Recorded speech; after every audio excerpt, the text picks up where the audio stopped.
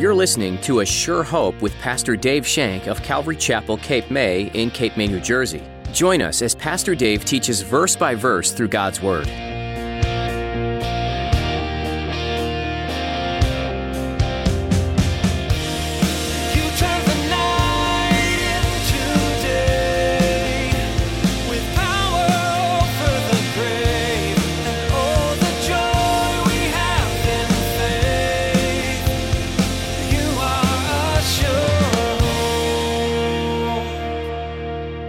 What a mindset Paul had.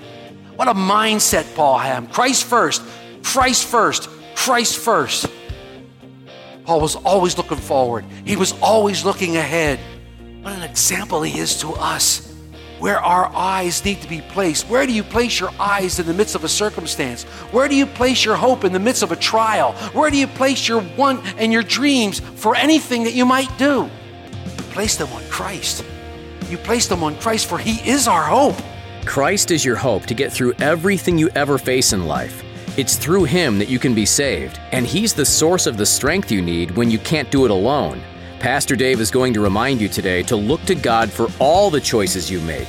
Keep your heart and your eyes set on Him. Now here's Pastor Dave in the book of Acts chapter 23 as he begins his message, The Providence of God.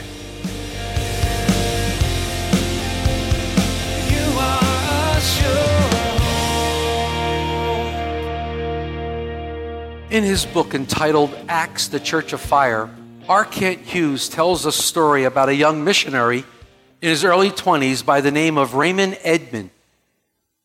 It was in 1926, while in a mountain village in Ecuador, he fell ill from typhus fever. His illness was so bad and so intense that he was placed on a train and sent to the port city of Ecuador. Once there, they sent for his wife, and when she arrived, they told her that her husband would not survive. A fellow missionary offered to buy a black coffin for his friend's burial. Because Mrs. Edman did not have a black dress, nor could she afford one, she dyed her wedding dress black. They even scheduled a time for the funeral, 3 o'clock on July 4, 1926. Years later, in 1967, the same Dr. V. Redmond Edman, the fourth president of Wheaton College, was addressing the student body when he collapsed suddenly after a slow half-turn and moments later passed into the presence of the King of Kings. It had been 41 years since those dark days in Ecuador, and he had known many years of fruitful service to our Lord and Savior. If there is a moral to the story, it is that God's servants are immortal until the work is complete. God's servants are immortal until the work is complete. No servant of the Most High God dies a premature death. No servant of the Most High God dies a premature death.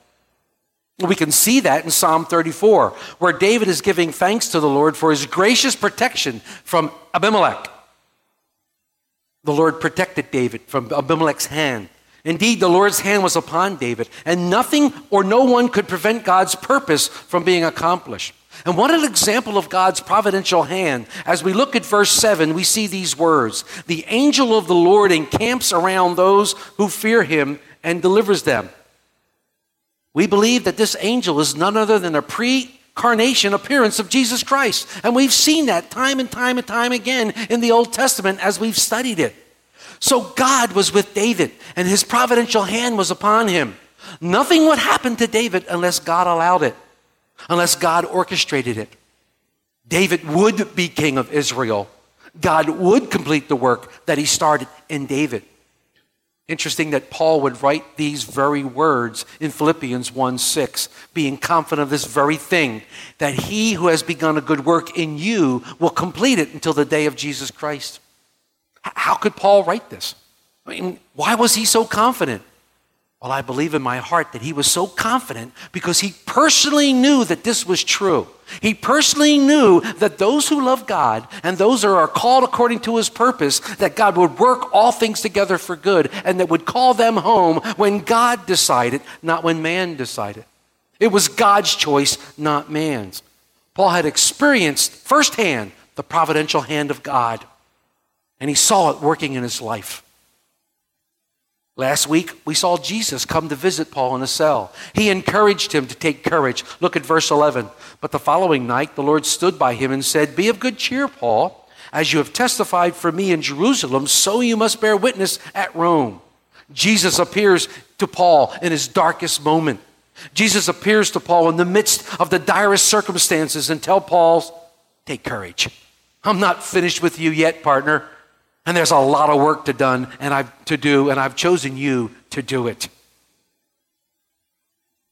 The angel of the Lord encamps all around those who fear him, and he delivers them. Spurgeon says of this very verse, "Let us trust in God and be very courageous for the gospel, for the Lord himself will screen us from harm." I love that verse. The Lord told Paul, take courage. Now Paul has to trust in the providential hand of God. St. Augustine said this, "Trust the past to the mercy of God, trust the present to his love, and trust the future to his providence." I like that. Like David, God had a job for Paul to do also, and no one or no thing could thwart God's plan. Christ's words greatly encouraged Paul, and he never ever wavered again. Despite all the immense perils that would befall him, he never wavered in his faith again. Paul, like David, had Christ's presence with him.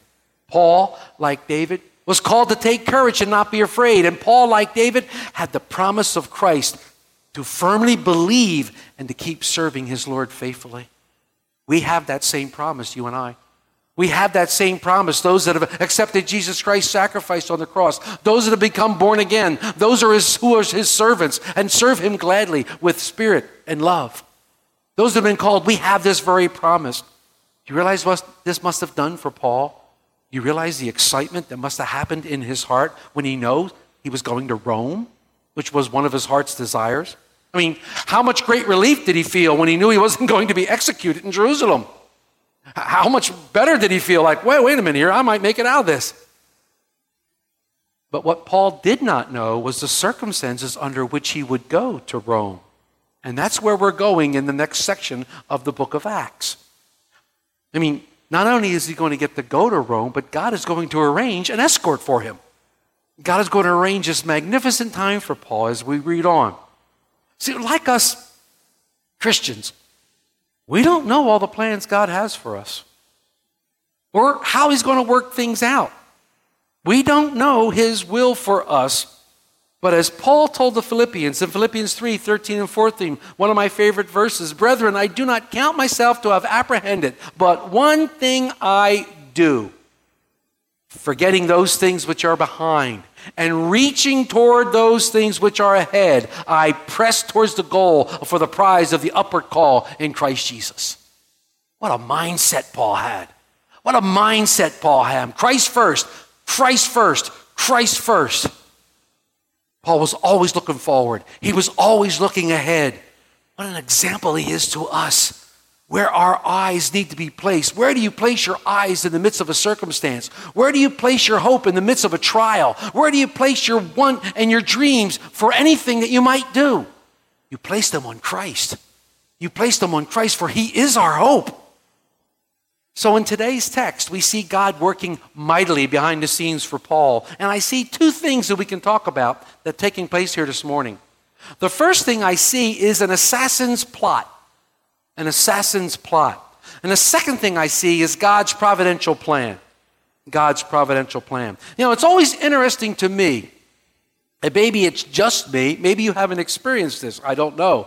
But when you're in the midst of bad circumstances, when things seem to be going extremely wrong, and you pray, and you're confident that God is going to intervene, you're confident that God will work things together for good, but as you pray, things seem to get worse. Is it me, or it just seems to get worse before they seem to get better? It's interesting. But remember, we don't really know God's plan. We don't know the completeness of God's plan. But we do fully know that it is God's plan and we're to follow it. So our job, if you choose to accept it, Mr. Phelps, what did I just date myself? Our job is to trust in God that he will be with us in the midst of the circumstances that we're going through. And he will work all things together for good because his word says so, and we're to believe and glean from his word. And if we don't believe and glean to his word, then why do we profess to be Christians? Why do we profess to say that we want that? Because his word's either true or it's not. There is no midway. You can't believe in some of the book and not some of the book. You have to believe in the book, all of it. Jesus appeared to Paul that night in that dark, damp dungeon. Jesus appeared to him and the light shone gloriously. And he said, Paul, take courage. You're going to go to Rome and you're going to testify of me there just like you did here in Jerusalem. Jesus didn't tell Paul how he was going to get there. Now it was Paul's job to trust by faith that it would happen and to follow everything that was going on accordingly. We have to do the same in the midst of all our circumstances. What a great comfort to know that those of us who are in Jesus Christ, those of us that have been reconciled to God by faith in Jesus Christ, that God is for us, not against us. What a great situation to know. It's a great comfort to know that God protects his saints and is ever at work on their behalf. God sees the big picture, the beginning and the end, and by faith we must trust him. Let's keep this in mind as we read through these verses today. Let's keep this in mind and let's look to see how this all sets up. Let's look at verses 12 through 15. And when it was day, some of the Jews banded together and bound themselves under an oath, saying that they would neither eat nor drink until they had killed Paul. Now there were more than 40 who had formed this conspiracy. They came to the chief priests and elders, and they said, we have bound ourselves under a great oath that will we eat nothing until we have killed Paul. Now you, therefore, together with the council, suggest to the commander that he be brought down to you tomorrow, as though you were going to make further inquiries concerning him. But we are ready to kill him before he comes near. So here we see the assassin's plot. This is the plot to kill Paul. Have you ever noticed how the enemy is always trying to thwart the plans of God? He's always trying to thwart your plans. When you know you're in God's will and you know you're moving into God's will and he's leading you and you're following you're being led along, Satan always comes along and throws all this stuff in front of you, trying to trip you up, trying to get you off track, trying to get your eyes unfocused. He does that constantly. He loves to thwart God's plan. Jesus said, you're going to Rome, Paul. Satan said, oh, no, he's not. And he gets 40 guys, most of them Jews. They band together for this conspiracy. And they actually swore an oath that they wouldn't eat or drink until Paul was dead. That's how bad they wanted this guy dead. They even asked the chief priests and the council to be co-conspirators. And asking them, saying, hey, commander, you tell Paul that we want to talk to him again. We want to talk to him again, and you bring him down before us because he'll never make it. This was an elaborate scheme. What a plot. The high chief himself was involved. Maybe he was a whitewashed wall. Maybe he was something different about him because here he is plotting to kill a person. The Roman and Jews had cooperated like this before. This would be a cinch. They must have been pretty proud of themselves, thinking, yeah, we're going to take this guy out. I can see him high-fiving and fist pump, giving the fist. Come on, yeah, we're going to take this guy out. They must have really been proud of themselves. Oh, the schemes of man. Oh, the schemes that we plan and the weave that we make. The schemes of man. But let me ask you something. What are the schemes of man compared to the providence of God? What are the schemes of man compared to the providence of God? I saw a couple of you mouth nothing, and you're exactly right. Nothing. Paul would write to the Roman believers in Romans 8:31, if God is for us, who can be against us? Do you believe this? Do you believe this very scripture? Can you receive this? Can you receive the scripture? Because it's interesting that in his commentary, the commentator Newell says this, quote, our weak hearts, prone to legalism and unbelief, receive these words with great difficulty. God is for us. Why is there difficulty in receiving this? Because we have failed him, but he's for us. We are ignorant of his ways, but he's for us. We have not yet brought much fruit, but he's for us. If God is for us, who can be against us? This is the question Paul asked. Now we know that Satan is against us. We know that the world is against us. But the idea here is, who is Satan compared to God? Who is the world compared to God? David, once again in Psalm 118, verse 6 says, "The Lord is on my side. I will not fear what man can do." The Lord is on my side. I will not fear what man can do. So here David's saying, hey, the Lord's on my side. He's on my side. It's like we had first choice. We had first choice of all the people to play on our team. And before we chose him, he chose us. He chose us, and we're on his team. We're on his team. And in case you haven't read the end of the book, we win. We win. How comforting it is, how reassuring it is. God is for me. God is for me. Say it. God is for me. Yes, he is. God is for us. God is on my side. Therefore, what am I going to fear what man can do? Now, man condemns me. Man finds fault with me. Sometimes there's a lot of fault to find. And I condemn myself. I find fault with myself. But I don't need to fear what man will say because the Lord is on my side. And that to me is great encouragement. Great encouragement. God is for me. What a glorious truth. Can you receive this today? God is for you. If you've accepted the sacrifice of his son, Jesus Christ, if you're born again into a living hope, God is for you. You're on the winning team. He is with you. And because God is with you, God is for you, I don't care what the forces of hell may have against you. They're nothing compared to God. They're nothing compared to our God. How do I know this? Because Paul continues and he says in Romans 8:32, he spared not his own son, but delivered him up for us all.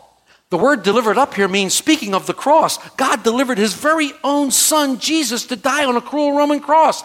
God delivered his own son to die for my sins, to die for your sins. God delivered his son so that he would suffer, be despised, and rejected to reconcile me back to him.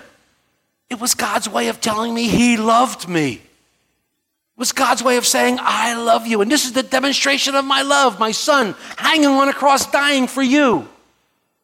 See, what these 40 conspirators failed to realize that God was for Paul and God was on Paul's side.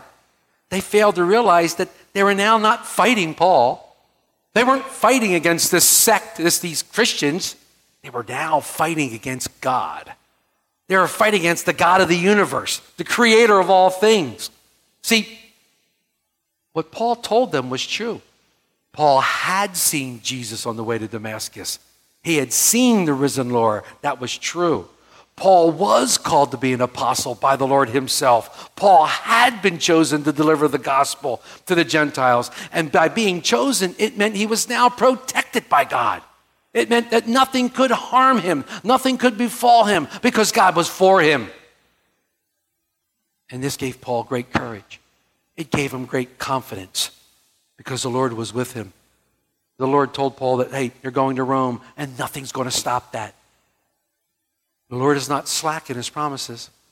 The Lord is not slack in his promises. If he says it, it will come to pass. We must be aware of that. There is not one promise in this book that either hasn't come true or will come true. Not one promise. This book will not fail.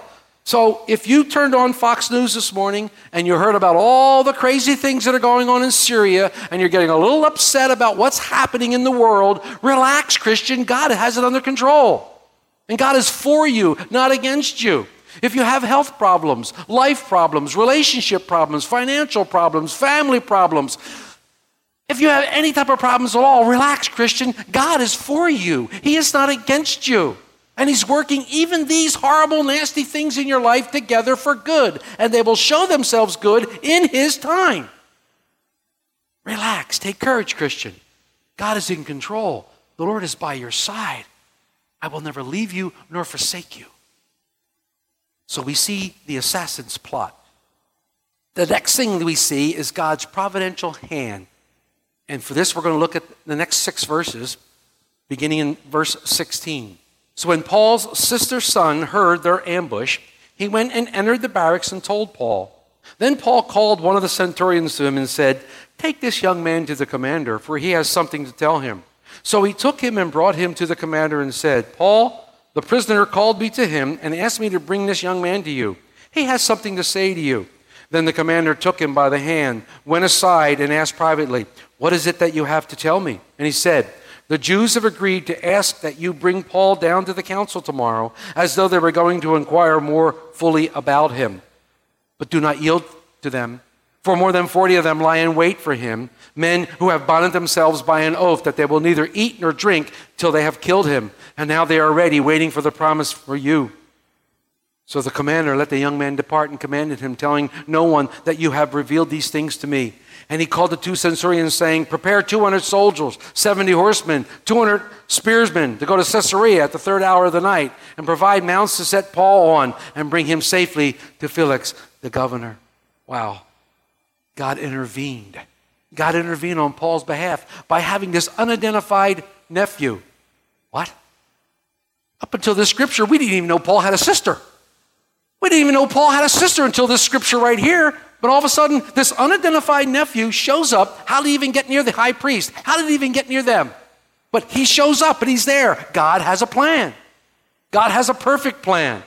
And he had the nephew at the perfect place within earshot of everything that was going on. And then now when I ask you the question, how did Paul get from there? How did the nephew get from there? We don't even know his name. How did the nephew get from there in to see Paul? But he was there right at the time when the assassination plot was unveiled. And he heard it. And I got to tell Paul. I got to tell Paul. It was only by God's providential hand that this plot was made known. God was watching out for Paul. God had everything controlled, including Paul's escort out of town. As we looked at the final verses, we saw that he says to the 2 centurions, "Hey, get some soldiers. Don't even get some soldiers, get 200 of them. Get 70 horsemen, get 200 spearsmen. Come on, we got to get this guy out of here." Paul's visit to Jerusalem ends in style.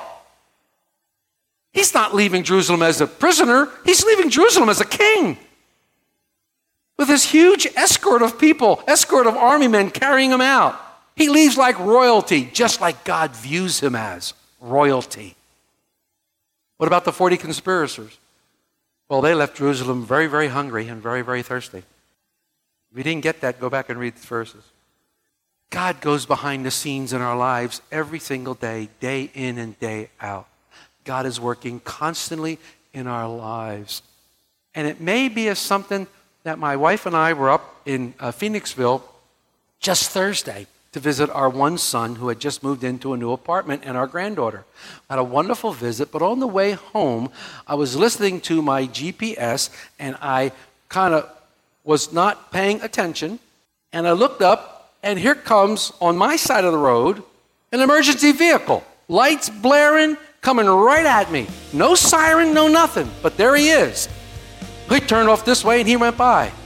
Only by the grace of God, God's providential hand had me look up. It was only by the grace of God, because nothing's going to happen to me until God's timing's perfect. You are a sure hope. You've been listening to A Sure Hope Radio with Pastor Dave. Pastor Dave comes to us from Calvary Chapel, Cape May in Cape May, New Jersey. In today's message, Pastor Dave is in the book of Acts. In this book, you'll hear about many people who had been eyewitnesses of Jesus' life, death, and resurrection. They were now going to tell others about Jesus, and many were coming to a saving faith. If these disciples were just following some flash-in-the-pan rabbi, they wouldn't have been so eager to risk their lives for the sake of telling about this good news. No, it's because they saw it lived out, and they saw the greatest miracle of all happen, Jesus dying and then rising again. What an incredible time to live. So when you're facing opposition and persecution for following Jesus, remember that these disciples did too, and they were willing to face the ramifications for such faith. If you're wrestling with what this means to have a saving faith, we'd love to seek God in prayer with and for you. You can email us your requests at info@capewatchradio.com. If you'd rather call, we can chat with you on the phone too. Our number is 609-884-5821. That phone number once more is 609-884-5821. Anything else you'd like to know about can be found on our website, ASureHopeRadio.com. We've come to the end of our time together for today, but we'll be back next time as Pastor Dave shares some more great things from the Bible here on A Sure Hope. You've rescued